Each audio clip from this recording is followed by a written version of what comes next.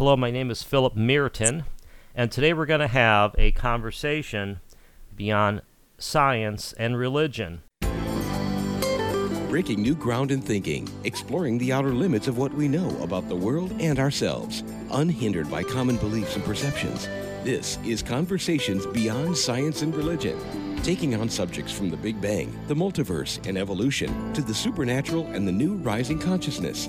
This is where scientists, philosophers, New Agers, and spiritualists come together to discuss where this world may be heading. Now, here's your host, lawyer, philosopher, and the author of The Heaven at the End of Science, Philip Meriton. Now, the topic of synchronicity is, in my mind, one of the most fascinating topics out there.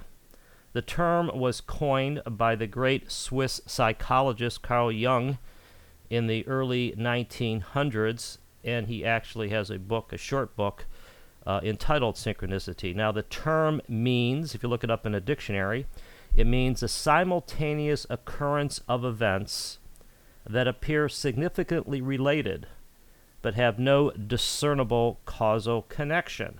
Sort of a mouthful, but we're going to be getting into this a little bit. Another way to describe synchronicity are meaningful coincidences.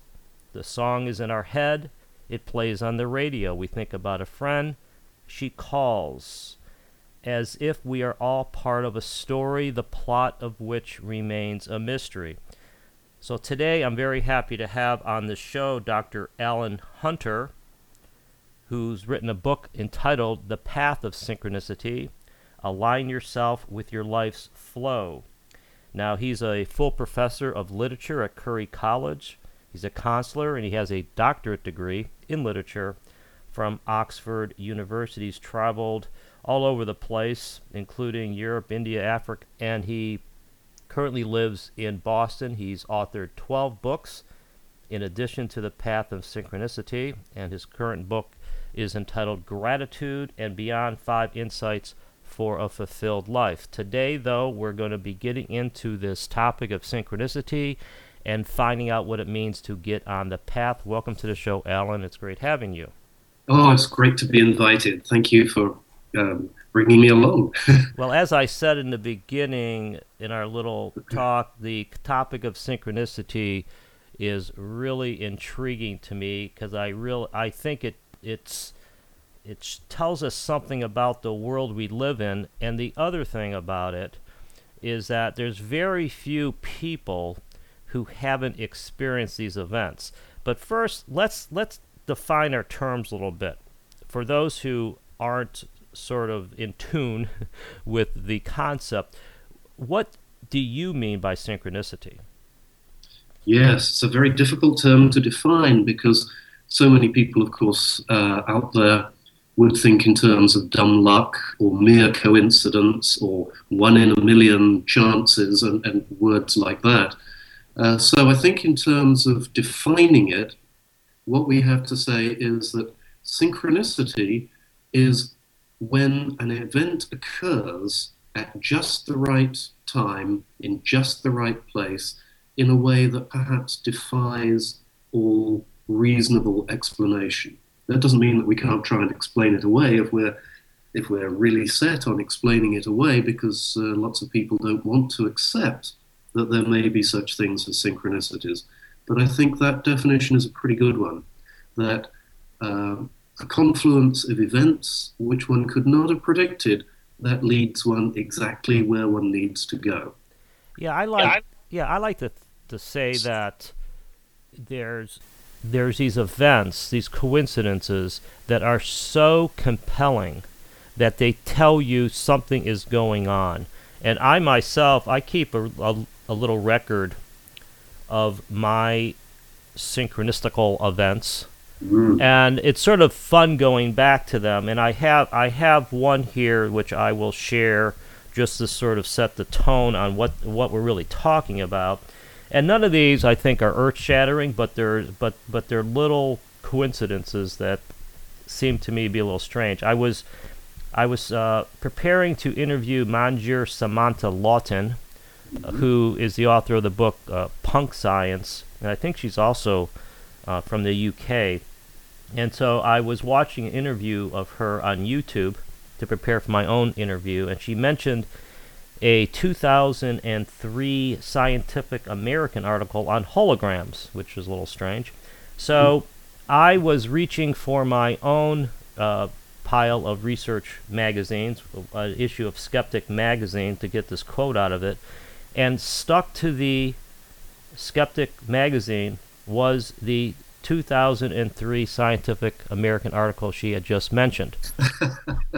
It's just little things like this to say what is going on here. So now, what led you to become interested in synchronicity? I discovered that synchronicity was something that was knocking on my door every day, and that I had been perhaps too eager to ignore it. And so synchronicity for me happened when I began to look back over the events of my life and say, isn't that strange the way that happened? And how could that have just occurred like that? Yeah. And gradually I began to see that there was perhaps here a pattern. And one might say the universe or the power of the universe or something was nudging me in a particular direction. Now, I start the book with an example of that, which was how I got the job that I am currently in at Curry College in Milton as a professor of literature. And it's an amusing story. I used to tell it as an amusing story at dinner parties, and people would laugh and say, oh, what a string of coincidences, ho, ho, ho, ho, ho. And then after I told it a couple of times, I began to look at it and say, good gracious, how odd is that? Yeah. And I'll tell you the story if you like. No, go ahead, because this is what makes this topic sort of fun, because we have these little minuet stories, and then we're going to be connecting it to some larger issues. Yeah. Okay. Well, I'll certainly tell you the story. So it goes a little like this. I had just arrived in Boston from England, and I had no job, so I needed a job. And I looked in the newspaper, and there was a little tiny ad that said, wanted professor of English at Curry College. So I was going to go for the interview. Oh, terrific. I didn't have a car, of course, because I'd only been in the United States for a few months. I thought, never mind, I'll just take local transportation and snag a taxi. So I took the Red Line to Mattapan Square, and I got out of the subway station, looked for a taxi. And in those days, this was a good few years ago, 27, 28 years ago, Mattapan was a little bit of a rough spot. It looked fine to me, but I was told later that that's a very rough spot. Couldn't find a taxi. Tried to phone for a taxi. No taxis would come to find me. I thought, oh no, I'd better start walking. So I start walking in what I think is the right direction to get to the college, not knowing quite how far away it is. And as I'm walking, I think in British terms, well, I'll just hitch a ride. So I stuck my thumb out. So there I am in my best suit with my little briefcase, and I'm sticking my thumb out into traffic at a rotary. And just at that moment, a car screeches to a halt beside me. And in it is a very beautiful younger woman and a lot of groceries and a baby, all on the front seat. It's one of those huge cars that had a front seat about the size of an airport lounge. Yeah, or your living room couch. Yeah, I understand. Yeah, that's right. And she said, get in. So I said, well, I'm trying to get to Curry College. She said, oh, you're going in completely the wrong direction. She said, get in. And so I took the baby in my hands, and the groceries were, all around me. And she said, when do you have to be at Curry College? And I said, well, I have to be there in, 15 minutes. And so she looked at me and said, we'd better hurry then. And she screeched off in this wonderful, enormous car, ran a couple of red lights, actually, and delivered me right to the front door of the college. And I thanked her profusely, handed the baby back, and I thought, well, this is bizarre, but it's rather fun. So I go to the front door of the college where the security man is. And I said, I'm trying to get to this building and visit these people. The security man is not impressed. He doesn't like the look of me, even though I've got my best suit on and I'm carrying my British umbrella. So just as I'm talking with him, another car pulls up, which has the president of the Alumni Association in it. And he said, "Oh, no trouble. I'll take you there." Wow. And it wasn't until later that I realized that not only was it a very long way from the front gate to the building where I was supposed to have the interview, but it was summer and they'd taken all the signs down to repaint them. So, if he hadn't been there at just that minute, I couldn't have got there on time and I couldn't have found the right building. So that's an amazing sequence of events, which I think tells you that you were meant for that job, if nothing else. Yeah. But I also want to observe here that in our current mindset, where materialism rules the day, materialism being the belief that we are separate creatures, sort of robots made of matter, that spirit either doesn't exist or is some kind of off gas from matter. We're so used to looking at things through this scientific, materialistic lens, Yes. that things like synchronicity seem sort of strange. And I think that one thing we're finding in our current era, and I think we're at the beginning of it, is that synchronicity to me is more the rule than the exception. And that's sort of Yes. what I think is so exciting about this field. I mean, you yourself use the term synchronous energy. What is synchronous energy? Synchronous energy is what I would describe as a combination of two things. I think, from my observations and my researches into synchronicity, which are in the book, that there is a current, as it were, an energy in the universe that is propelling us in a certain direction, and we can use that energy, we can flow with it, or we can resist it because we perhaps think we have other plans in mind. And to that energy, we bring our own energy. And when the two combine, if they combine harmoniously, they lead us in extraordinary directions. Now, that long anecdote I told about getting the job, the reason I told that anecdote is not to say how lucky I am, but to point out that if I had been left to my own devices, I would have said, "Oh, I want a job at, Harvard, Yale, or whatever, high prestige sort of job."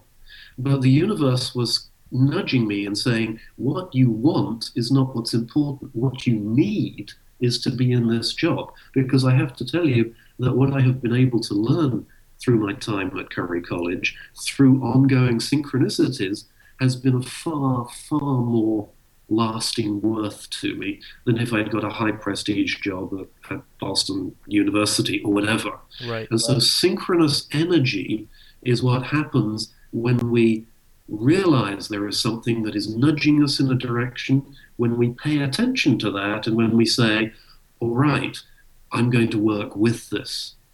Yes, I think that you put your finger on something that, of course, has parallels throughout history. Because what it starts sounding like to me is that there is a grander purpose, and each of us, with our individual likes, dislikes, needs, it's very difficult for an individual decision to align with a greater purpose.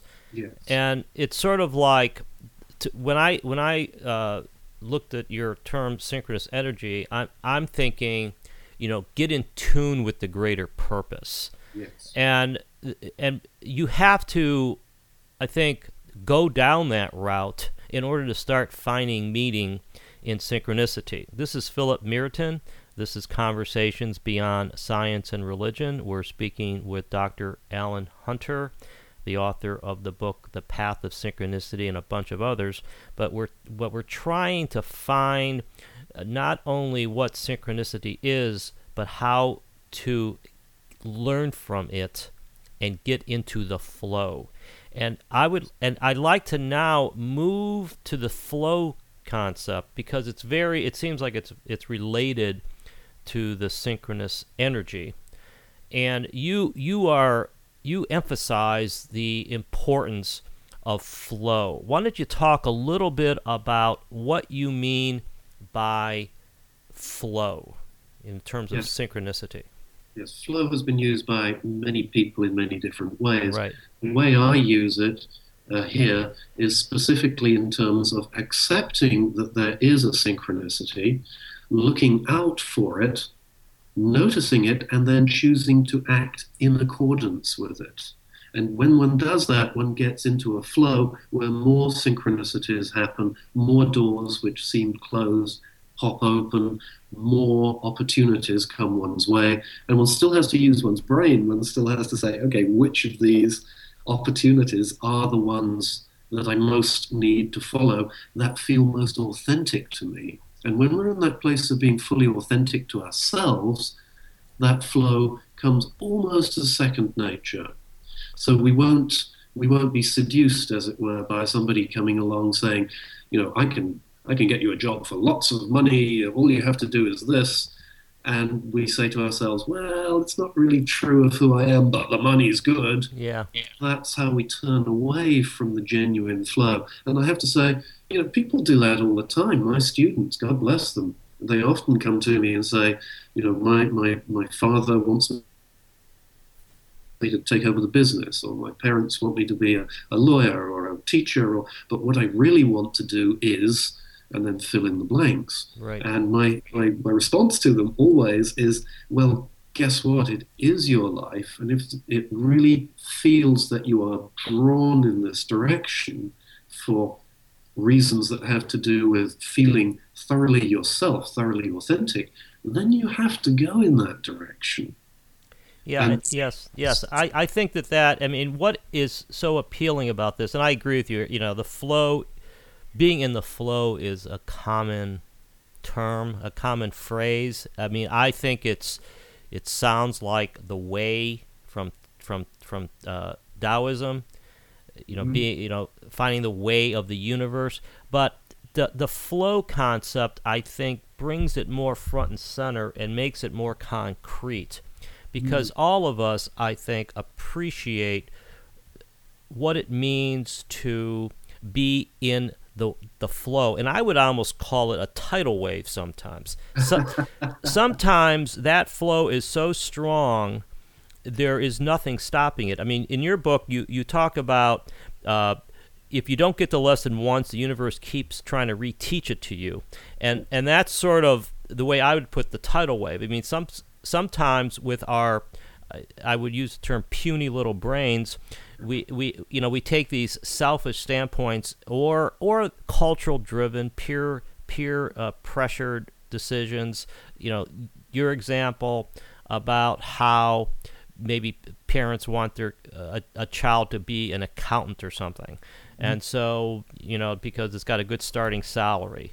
And you start doing that, and you realize that wasn't meant to be, and you flunk out of the class, and you start doing what you really want to do. But to me,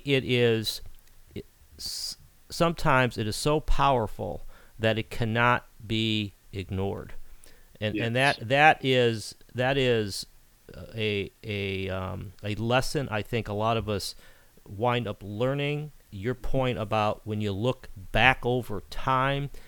How do we get here? It's crazy to think that, the path that we're on. So what do you tell people or who want to get into the flow? How does one get into the flow? Yes, well, I spell this out in the book, actually. It's a very good question. And that is, there are 3 points. The first is you actually have to accept that there may be a thing called synchronicity going on. That's the first thing. The second thing you have to do is notice, and this is maybe the most important.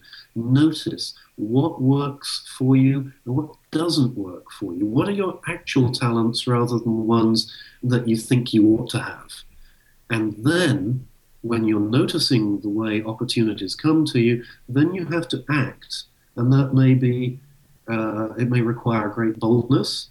And if you don't act, as you said, the universe has a way of sending us the same Yeah. lessons over and over until finally we get such a powerful lesson, maybe a traumatic lesson, that says you have to rethink the way you do things. And it Yeah. may be something devastating, an emotional collapse, um, uh, uh, uh, an accident of some sort, where somebody is so stressed that they, because of the life they've chosen rather than the life they are meant to lead, that they have a terrible automobile accident. I've come across several of those. And at that point, the universe is asking us, think about it again in a new way. You see, the trouble is, we live in this wonderful, wonderful society with lots of possibilities, and people keep telling us what we ought to do and who we ought to be. And it's kindly meant, it's often lovingly meant, and yet, it can be exactly the wrong thing. It steers us away from who and what we feel we authentically are. And that's part of the problem. So we have to listen very, very carefully. One of my favorite examples is John Steinbeck, who's, as a writer of fiction, he believed that synchronicity happens, that strange, all writers of fiction believe that there is a pattern to the universe. And he wrote four huge historical novels because he'd done his market research, and market research said, what the public wants is historical novels, and he couldn't sell any of them. And then he went out and got drunk after the end of his fourth one, and came back home and found that his dog had in fact chewed up all his manuscripts. I did not know that. That's a good story. That's good. Yeah, well, he'd forgotten to let the dog out, and the dog was hungry, and it chewed up all his manuscripts. Yeah. And then when he saw that, he said, the heck with this, the heck with trying to please what I think the public wants. He said, I'm just going to write about what's right on my doorstep. And what was right on his doorstep were the poor people that became the characters in The Grapes of Wrath, that became the characters in Tortilla Flats, and all of those great, great stories that he wrote that brought him to the place he needed to be as a communicator, talking about the human heart. And that's why he got the Nobel Prize, not because he sold a gazillion copies of, pulpy romance, historical whatevers. Right. He got it because he had the courage, even when he was without money, when there was no future in it. He said, the heck with this. This is the way it has to be if I'm going to be authentic to who I am. And so synchronicity nudged him in the most unlikely way. Objectively, everyone said, you're nuts, don't do that. Yes. And it turned out to be the correct, the only way for his talents. Synchronicity, I think, I can't prove this, but it may be the universe asking us to use our talents for the good of other human beings. If so, we have a double reason to listen, not just to be authentic to ourselves, but to see what we can give back. Now, I've spent a lot of time looking at literature over my life, and I've looked at literature from its earliest days until this century. In my book, Stories We Need to Know, I look at 3,500 years worth of literature. And all of those great stories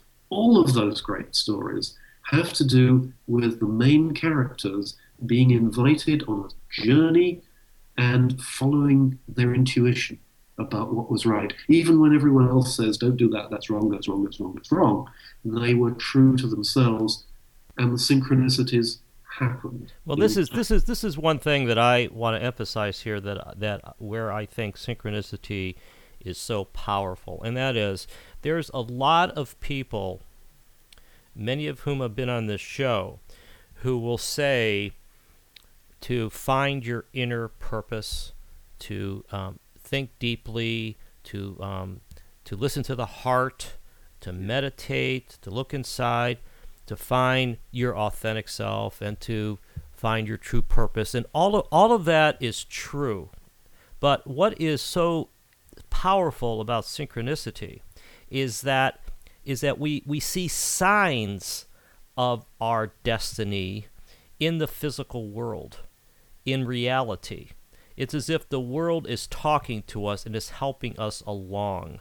You don't have to, I mean, I think it's great to close your eyes, meditate, and figure out what you really want to do, and that is, I do it, everyone does it, but to see a sign in the physical world saying, go this way, like you're being hired at Curry College.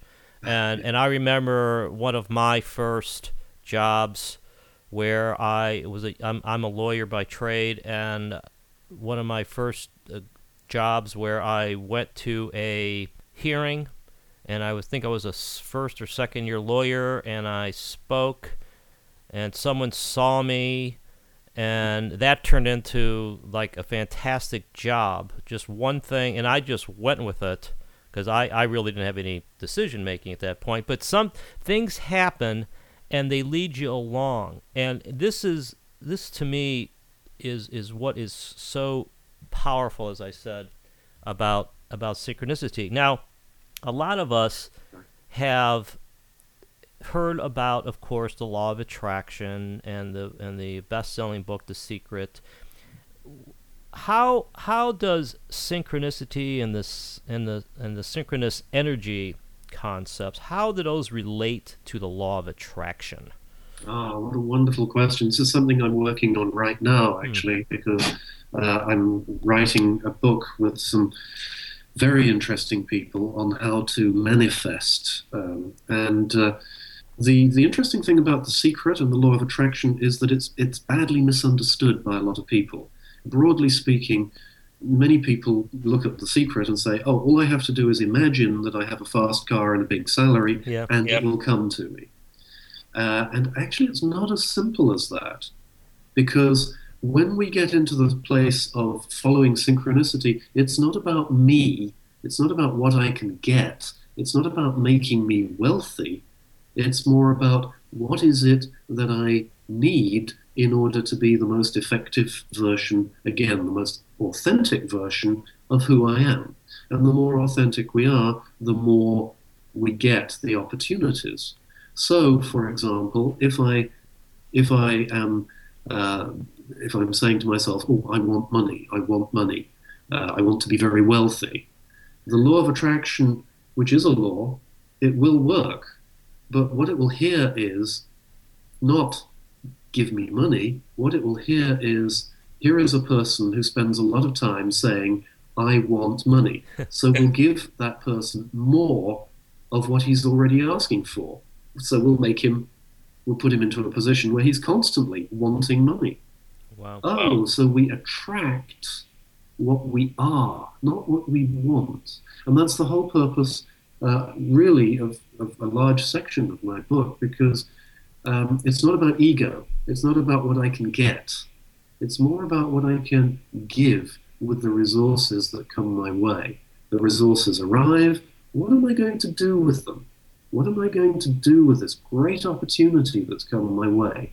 Am I going to sit there and say, oh, that's nice, what a clever chap I am? Or am I going to say, perhaps more humbly, oh, this is an opportunity to do substantial good to others in my immediate or not so immediate neighborhood? And that's very different from what many people misunderstand when they read about the law of attraction. That's a really good point, Alan, and I think that there is a lot of misconceptions. So many people, I think, well, if I want to win the lottery, all I have to do is exude lottery-winning thoughts, and lo and behold, I'm going to get the winning ticket. And you say in your book something along the lines of, the world does not respond to our words so much as our emotions, how we say what we say.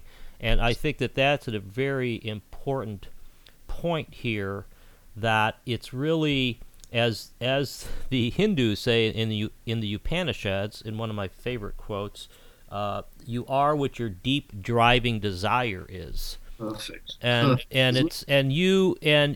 We don't really recognize very well sometimes what our deep driving desire is. But that is what's driving things. This is Philip Merton. This is Conversations Beyond Science and Religion. We're speaking with Dr. Alan Hunter about synchronicity, and we're trying to find parallels between the famous law of attraction and synchronicity.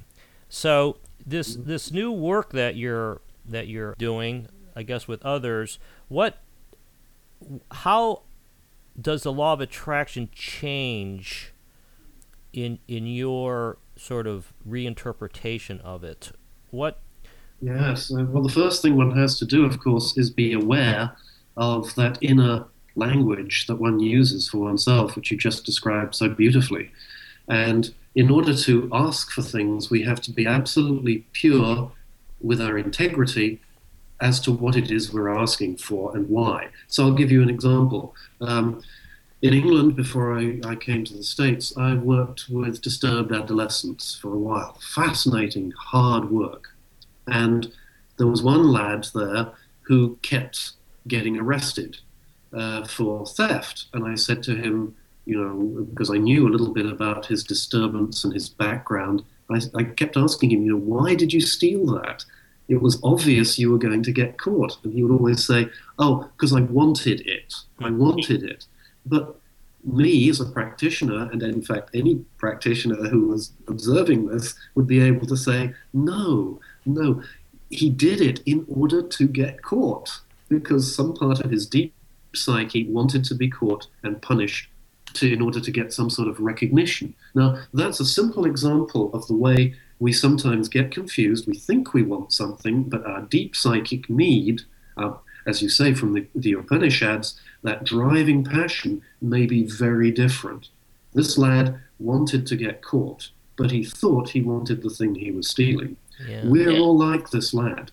We may think, oh, I want to do good in the world. But we may also have quite a large portion of ourselves that says, and when I do good in the world, all my neighbors will take me seriously, and my kid brother who doesn't like me will take me seriously. And suddenly the motivation has shifted. What we have to do, I think, as we follow the nudges that synchronicity gives us, is to be absolutely pure in that sense of this is what needs to be done, not because of me, but because of what needs to be done. Now, if that sounds a little bit out there, think of some of the important figures of the recent past. I mean, Mohandas Gandhi, he was absolutely sure that he had what he needed to do and that he was prepared to die for it. So it wasn't about his ego. We may say Martin Luther King Jr., he was absolutely sure what he needed to do, what he was sent to do, and his work in terms of peace and equal rights continues, but he knew he would be shot or killed somehow for it, because that's what happened to blacks in America at that time. And if we look at perhaps more recent people, anthropologist Jane Goodall, a wonderful, wonderful scientist and observer of primates, and yet she is absolutely clear that synchronicity happens and you have to negotiate it. A scientist who believes in that synchronicity. And I could add more and more examples. It's not about what you get, it's about what you can give. Yeah, and I want to emphasize something here that, first of all, we are accustomed, as I said a little bit ago, to think that, synchronistical events are some kind of rare coincidences that science someday will figure out. We could take that viewpoint or adopt it, but consider that what science will figure out is that Carl Jung was correct, as were the Hindus and many others, that there is a collective unconscious, that there is a oneness, a unity, and probably more people believe that than don't believe it. It remains perhaps a mystical concept. But if that is true, and of course I happen to think it is true, then we are not really individual people. We are not really separate robots. We are really part of a whole. And so that gives meaning to thinking for the common good. which I think is extremely important, Alan, because it says that we're not really separate. We're playing separate roles, but we're really part of a unity. Therefore, it's never going to be a long-term benefit to only think about yourself, because that's a false impression. And so this, to me, is a really, synchronicity to me is a real big data point showing that that Carl Jung was correct, that there is a collective unconscious. So I'm just wondering, what do you think of all that? Do you? And I know in your book you're a little hesitant to go to the bigger questions, which is, what's behind it all. But what do you think is behind it all, or is that a topic you just don't get into?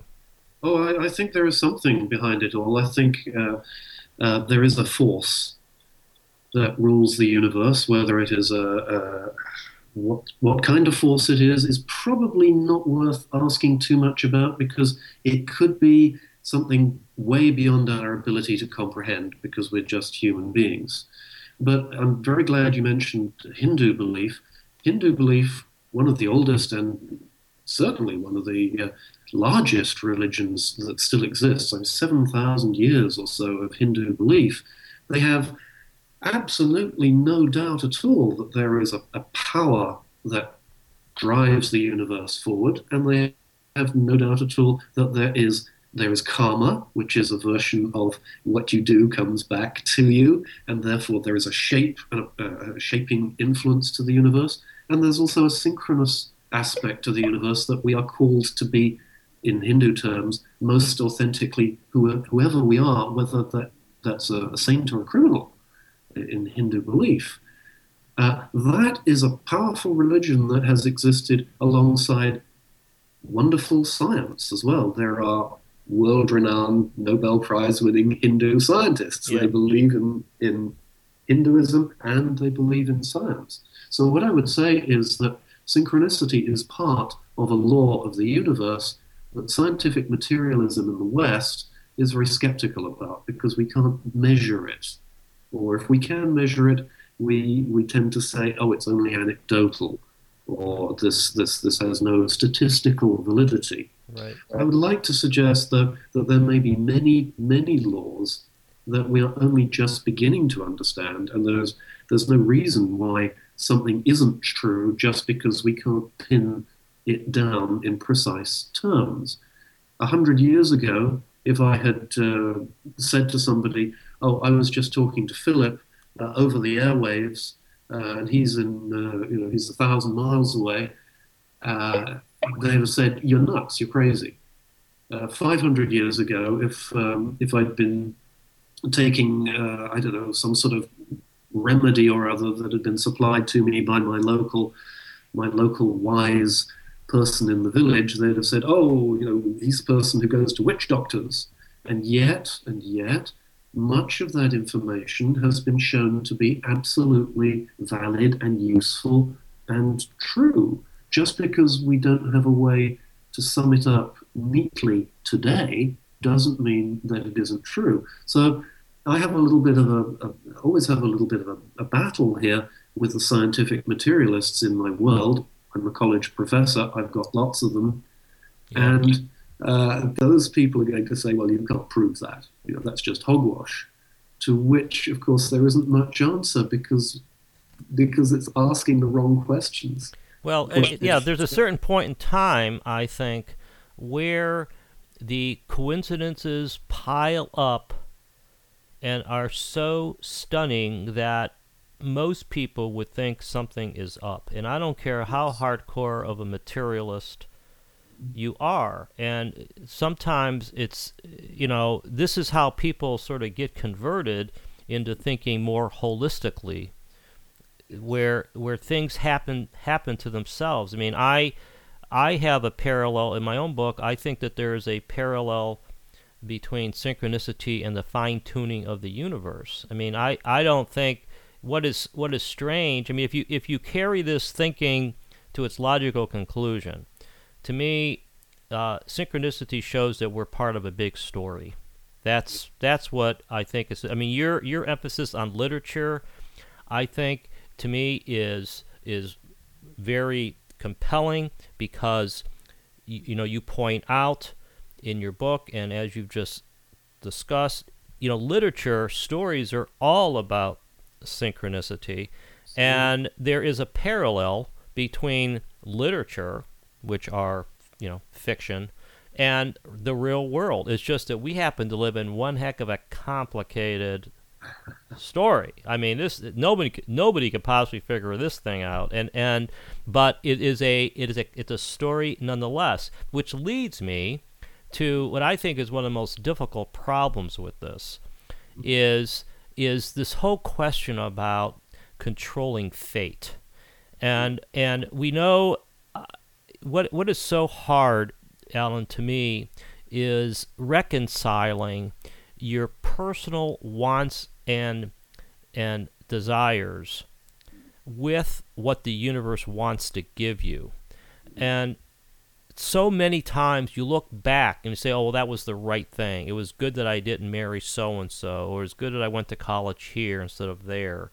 And it's good that you got a job at Curry College instead of, Boston University or whatever.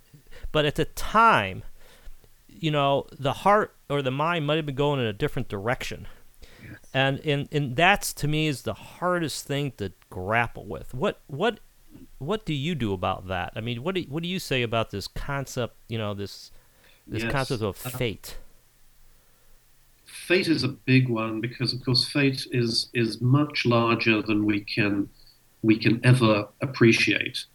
And we've only to think of those writers and thinkers whose lives ended in poverty and misery, but whose works have been so uplifting to so many people after they're dead. And to the person concerned, it must seem as though fate was very cruel. But we don't know the effects of our actions. We can't know the effects of our actions.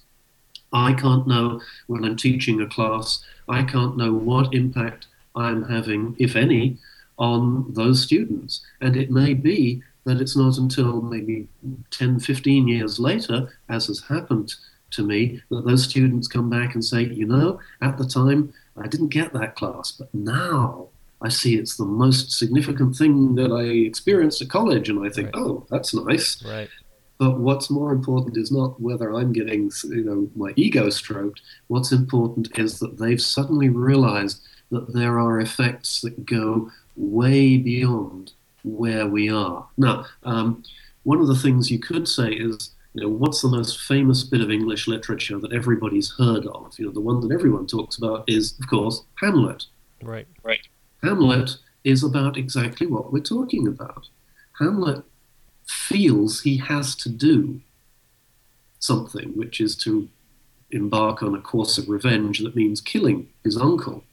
And he spends the whole play agonizing about this, and eventually he does kill his uncle, etc. But if we stand back from that play and say, look at this as an artifact of the neuroses of society, and look at it as, here is a person who feels he has to shape his life a certain way according to what he's been told. Now, imagine how different it would be if Hamlet had just said, I'm going to step well back, I'm going to keep calm, and I'm going to see how everything unfolds.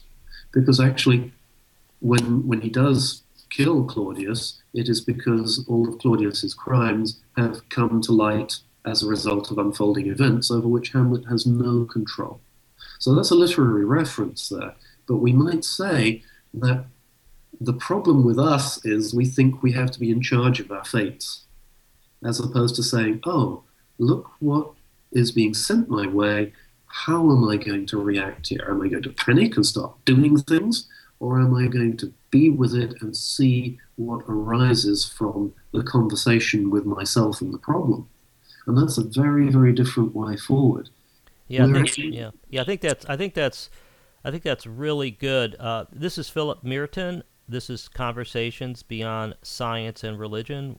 I'm speaking with Dr. Alan Hunter, the author of the path of synchronicity, and we're trying to find meaning in this concept of synchronicity and figure out how we can learn from it and get into the flow.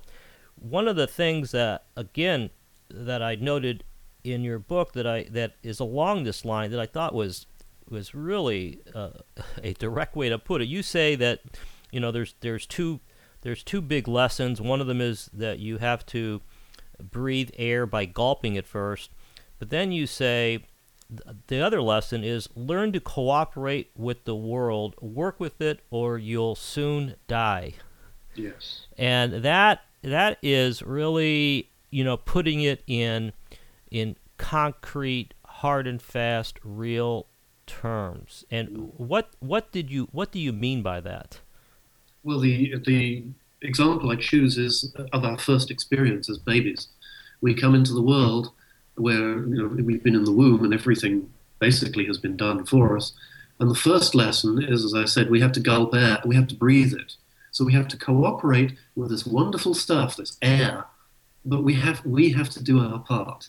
And similarly, when we're first fed as babies, until that point, we've been sitting in the womb and the umbilical cord has supplied everything. And now we have a nipple, either a bottle or a breast, and we have to suck at it. We have to put in the effort to get the good stuff. So it's not, many people feel, especially in terms of the secret which we mentioned earlier, that we are kind of just have to sit back and be calm and meditate and imagine. I'm saying the basic lessons of the universe are right there when we're born, and that is there is infinite good, and there's everything we need and everything we can want out there, but we have to take action and use it. And I want to emphasize as well here, there's a difference between what we want and what we need. The baby would love to go back to the womb where everything is done. Right. But it may want that, but that's not what it needs in order to grow. It's like that old Rolling Stones song that I sometimes hum to myself. You can't always get what you want, but if you try, sometime you just might find you get what you need. Yeah. When you think about it, as you were saying that really, needs are more of a authentic desire than a want. Because a want is more personal, more selfish, and it is from my own experience, it's a very healthy way to carry on. Is focusing on needs as opposed to wants. The one thing that I think is very important here as well, from my perspective, is that this flow, this storyline to the universe, which is what we're trying to get in touch with, we don't know how powerful it really is. I think that we're just understanding it right now, and we're trying to understand it, and it's sort of like we are still, to me, a very young society, a very young civilization, because we don't truly understand all this stuff about the world, the collective unconscious. We could talk about the findings of science, how much they really don't understand, and I talk about that on other shows, but they clearly don't have it figured out. And what you're doing, and I really agree with it, is that we don't understand all this. We don't know where this flow will take us. But as you point out, if you pay attention to what arrives and act with courage, and then work hard with whatever the situation arrives, and that's out of your book. I love the act with courage. Yes. Because it's not just sitting down, as we said earlier, on the couch and either praying for that lottery ticket or trying to get the law of attraction to deliver it to you as you're sitting on the couch. It's you have to act, and the courage part of it, I think, is extremely important, because we don't really know if it's going to work. Right? You don't really know if it's going to work. Faith that it will work, and perhaps even more than that. I mean, along with courage, I think comes love. Right. And I think the force that created everything probably is a loving force. It seems almost incontrovertible to me. And so we have to align with that loving force and be loving back. Yeah, yeah, and that goes to the the greater good and thinking about um, somebody other than yourself when Precisely. when you are acting in the world. So, with regard to your acceptance in at Curry College, you mentioned earlier that the Orthodox science folks sort of look askance at some of this. Do you see anything changing in that regard, or do you think that there's always going to be the separate worlds? Those like us that think there's truth and synchronicity, and the scientists off doing their thing with their particles and materialistic theories. I mean, do you see anything ever happening where there's going to be one world, one world view? I do. I'm an optimist. I see that we're moving ever closer to this sense of one world.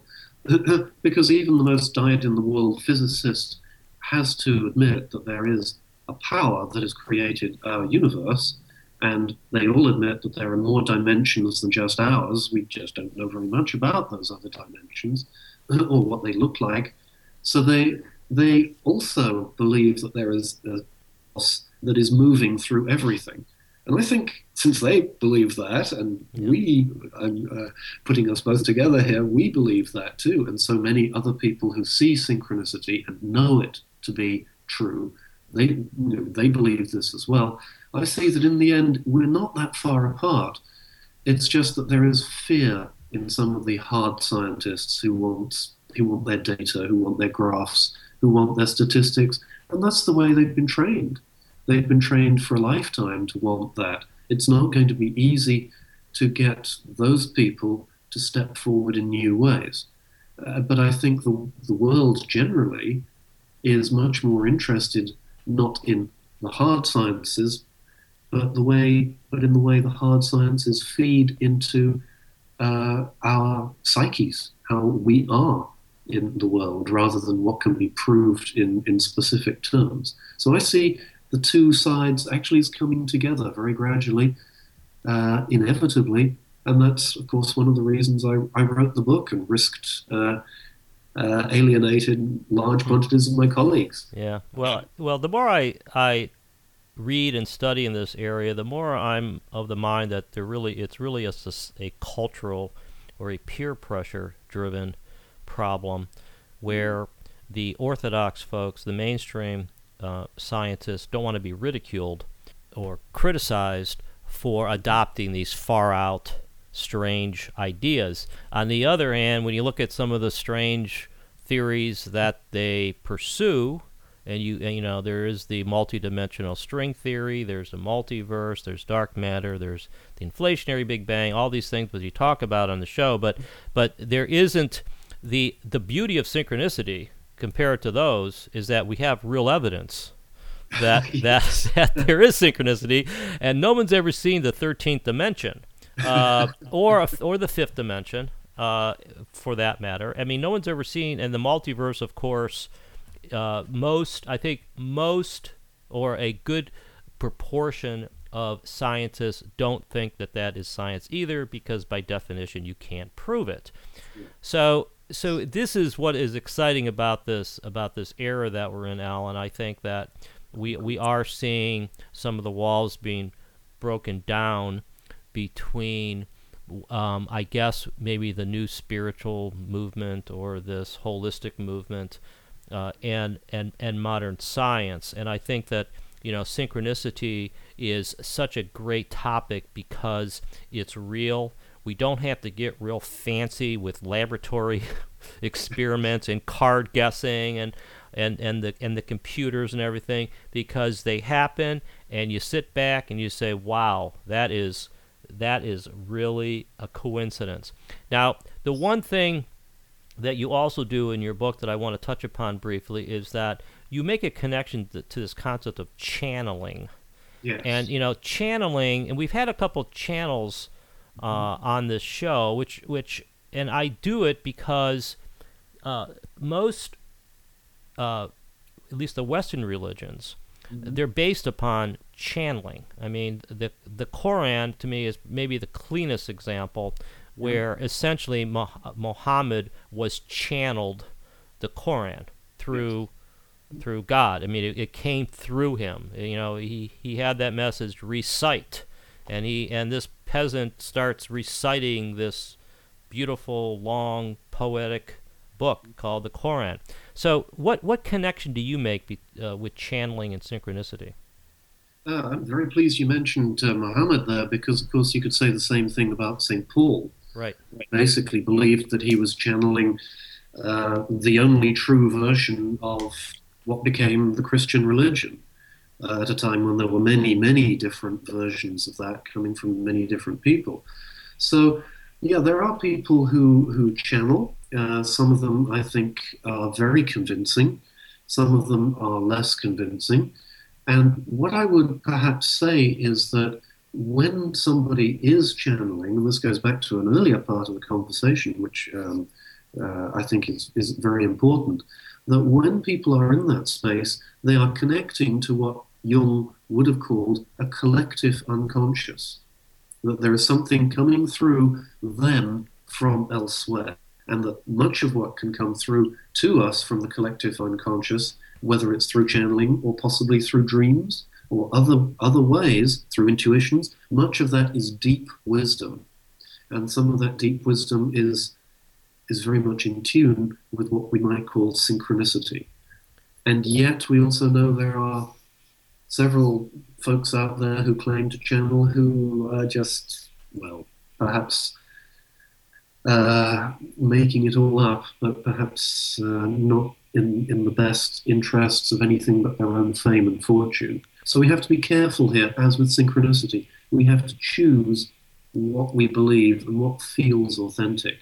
Yeah, Yep. yeah, and I think it's important, and it's so difficult to not stereotype folks like channelers or Yeah. mediums, and it's almost and frankly, I think a lot of people have a hard time not taking a stereotypical approach. But that stereotypical approach or prejudice is also applied to people like Dean Radin, who, one of the leading parapsychology researchers in the world. There's a lot of people that simply do not want to see the results, do not Yes. want to read the books because they know it's not true.